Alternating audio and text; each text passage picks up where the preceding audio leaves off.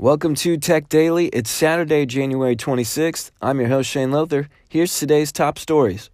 Spotify has acknowledged a strange problem they're having with fake bands showing up on real Spotify users' playlists. These are fake bands with weird names and no internet presence that are racking up streaming revenue when their fake songs get played. BGR reports that, quote, the songs have basically no lyrics, minimalist song titles, and bare-bones covers, end quote. Spotify's statement didn't reveal much other than that they're working to remove the artists, but you might want to go through your playlists and look for some weird band names that you've never heard of. Samsung might be getting ready to launch a new fitness tracker and wireless earbuds, according to BGR and Sam Mobile.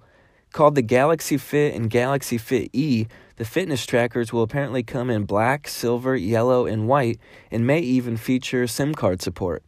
As for the earbuds, those will probably be called Galaxy Buds and support Bluetooth 5.0 and include 8 gigs of internal storage. Samsung's annual Unpacked event will be February 20th, so we'll have to wait and see what they announce then. Facebook's Mark Zuckerberg is planning to integrate Facebook Messenger, Instagram messaging, and WhatsApp into one unified messaging infrastructure, according to the New York Times. They'll supposedly continue to work as standalone apps, but Facebook will make them more interoperable with each other. That means a Facebook user could send a message to someone on their WhatsApp account, and vice versa. Facebook is still in the early stages of this, but plans to be finished by early 2020. Not everyone likes the idea, though. Dozens of WhatsApp employees have been arguing with Zuckerberg over the integration, which has resulted in several employees leaving the company.